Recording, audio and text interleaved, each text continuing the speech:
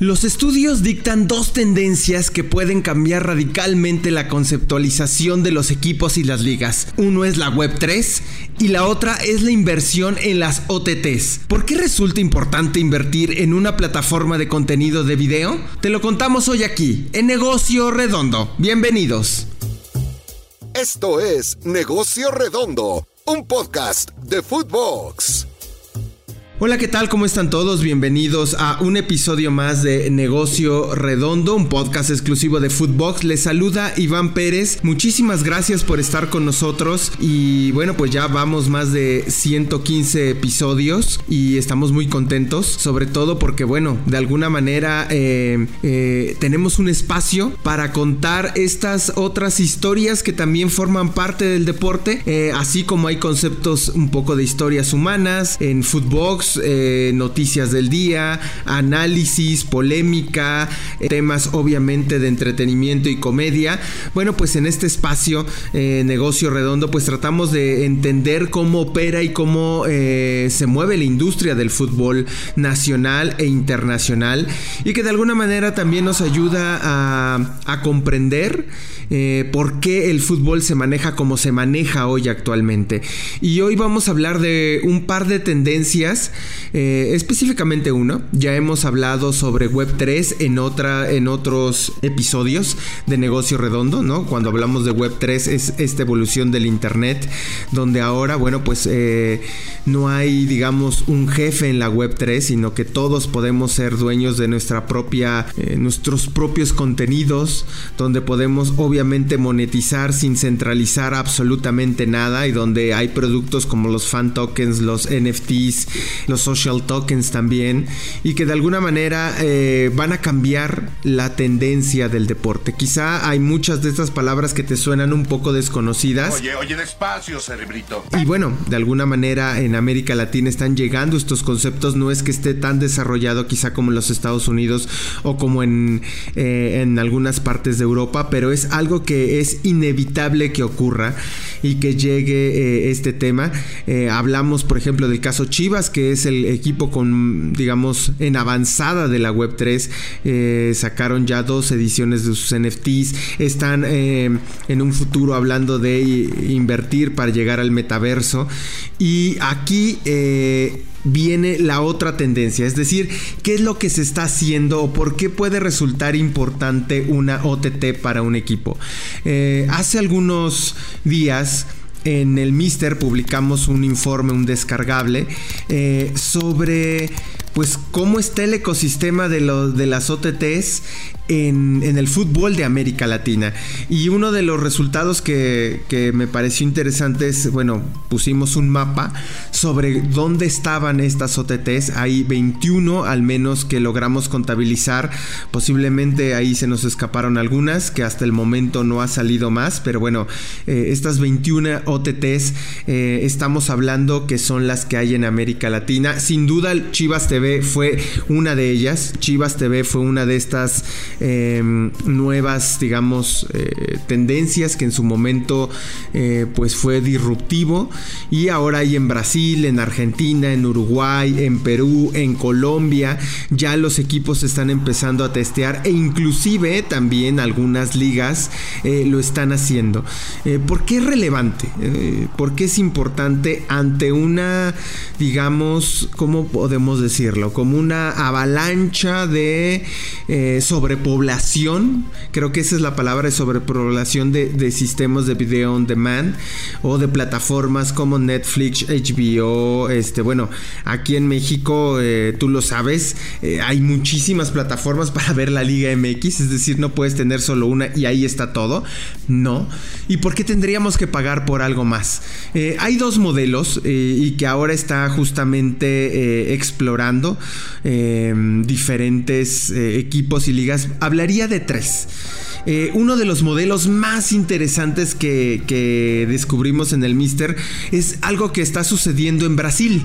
El gremio de Porto Alegre tiene su propia OTT, donde te transmite contenido del club, algunos partidos, algunos documentales generados por el propio club, entrevistas, algunos beneficios, pero Lo interesante es que, digamos que entró a competir con estas grandes empresas, y competir es entre comillas, pues, pero no solo te ofrece contenido de fútbol, te ofrece películas, te ofrece documentales, te ofrece series de otros equipos, de otras categorías que no es precisamente fútbol, sino que compraron un archivo de contenido, ¿no? Se asociaron con Vox Brasil Media Group y bueno, pasan contenido de Universal, Sony Pictures, Paramount, Warner Bros, BBC, DreamWorks, Metro Golden Mayer Studios.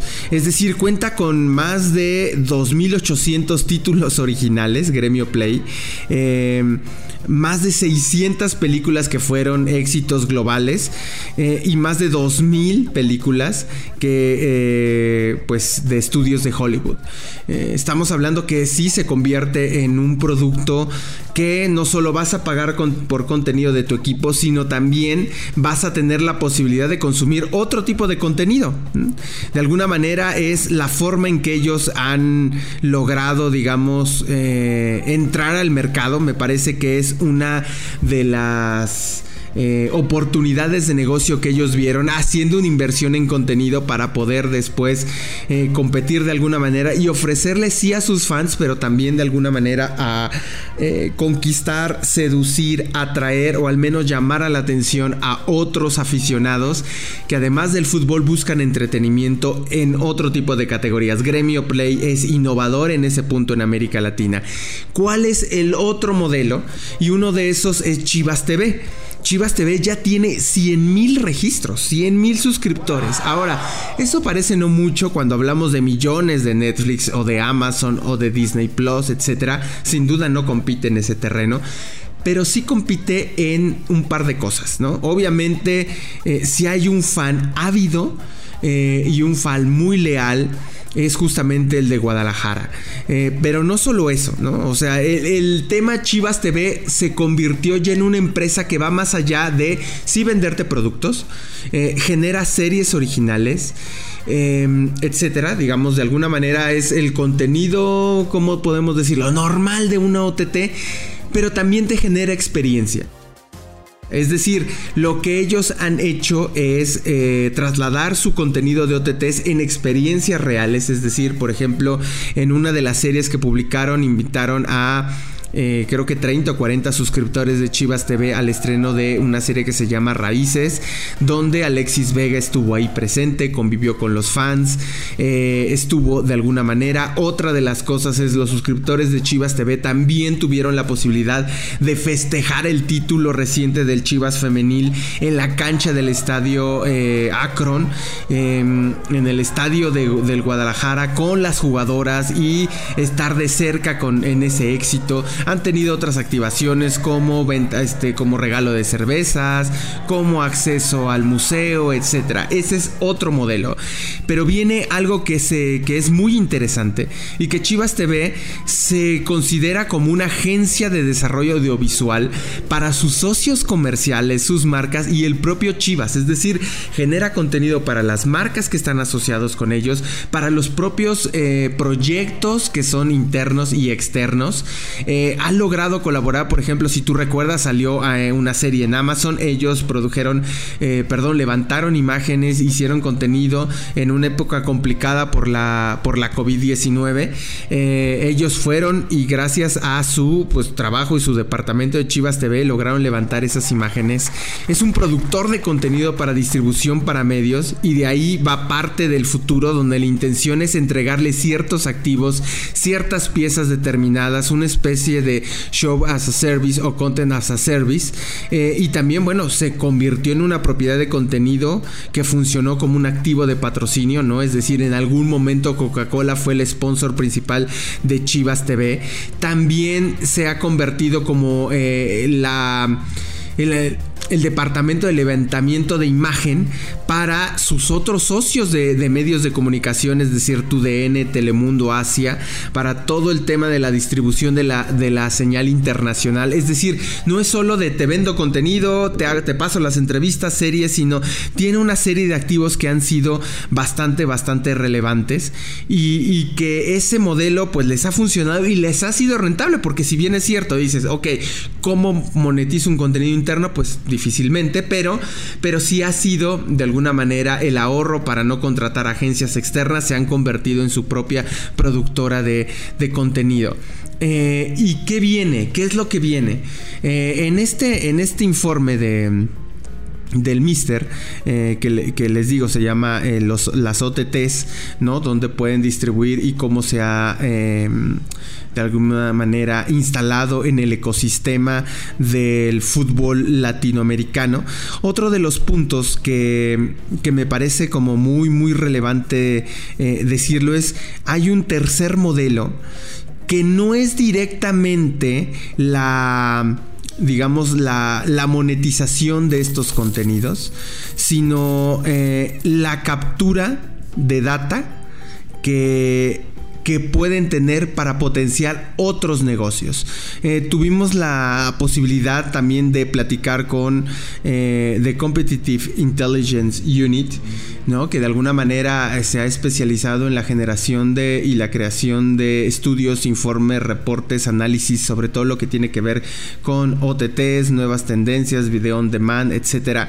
Y ellos en esta charla decían que si bien ya está muy saturado todo el ecosistema de video on demand o de OTTs o de estas plataformas de streaming, ¿no? Para ver partidos en vivo, y que difícilmente los equipos van a competir con eso, lo cierto es que uno de los puntos más importantes es la recolección de datos.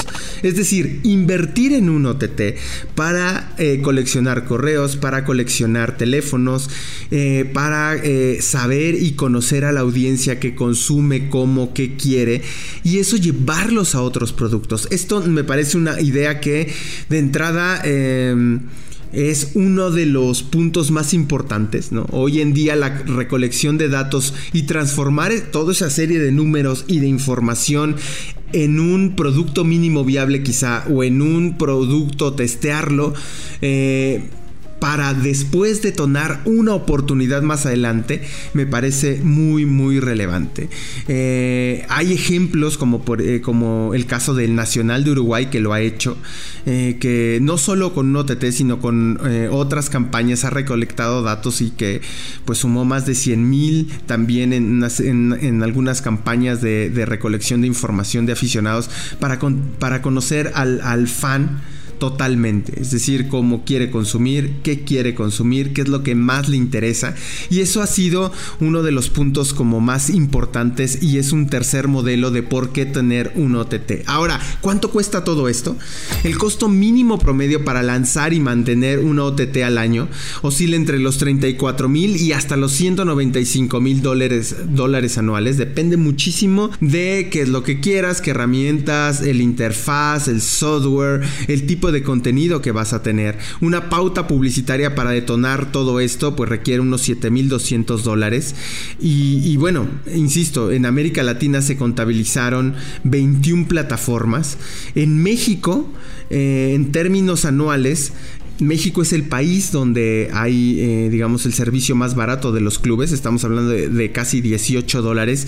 Y en México hay 3 casos.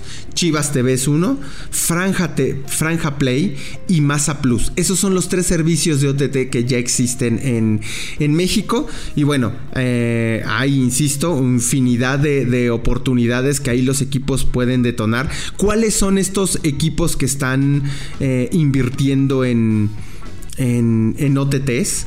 ¿Qué países son? Es Argentina, México, Uruguay, Brasil, Colombia, Chile, Perú y Costa Rica. Esos son los países donde clubes o ligas es donde están invirtiendo mucho más en estos proyectos que, insisto, según los estudios, según las tendencias, las OTTs son parte del negocio para captura de datos, para monetizar proyectos o inclusive para hacer alianzas con otras compañías de contenido o empresas de tecnología para establecer OTTs mucho más poderosas y que le ofrezcan al aficionado algo más que el documental de un jugador histórico, de un momento histórico o la historia de un equipo.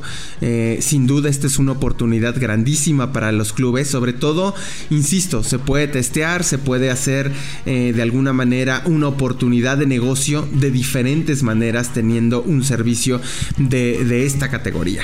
Y pues bueno, esto ha sido todo en Negocio Redondo. Muchísimas gracias por estar con nosotros. Tenemos sorpresas, entrevistas y tal que les van a gustar en las próximas semanas. Creo que va a ser bastante entretenido el contenido que les vamos a estar generando para todos ustedes. Me pueden seguir en @elMrPérez en Twitter, ahí podemos tener una conversación sana y también sugerencias de temas. Nos encantaría saber qué es lo que piensan y también qué temas les gustaría saber o qué secretos de la industria les gustaría conocer. Muchísimas gracias, se despide de usted Iván el Mr. Pérez. Hasta la próxima. Esto fue Negocio Redondo con Iván el Mr. Pérez, exclusivo de Footbox.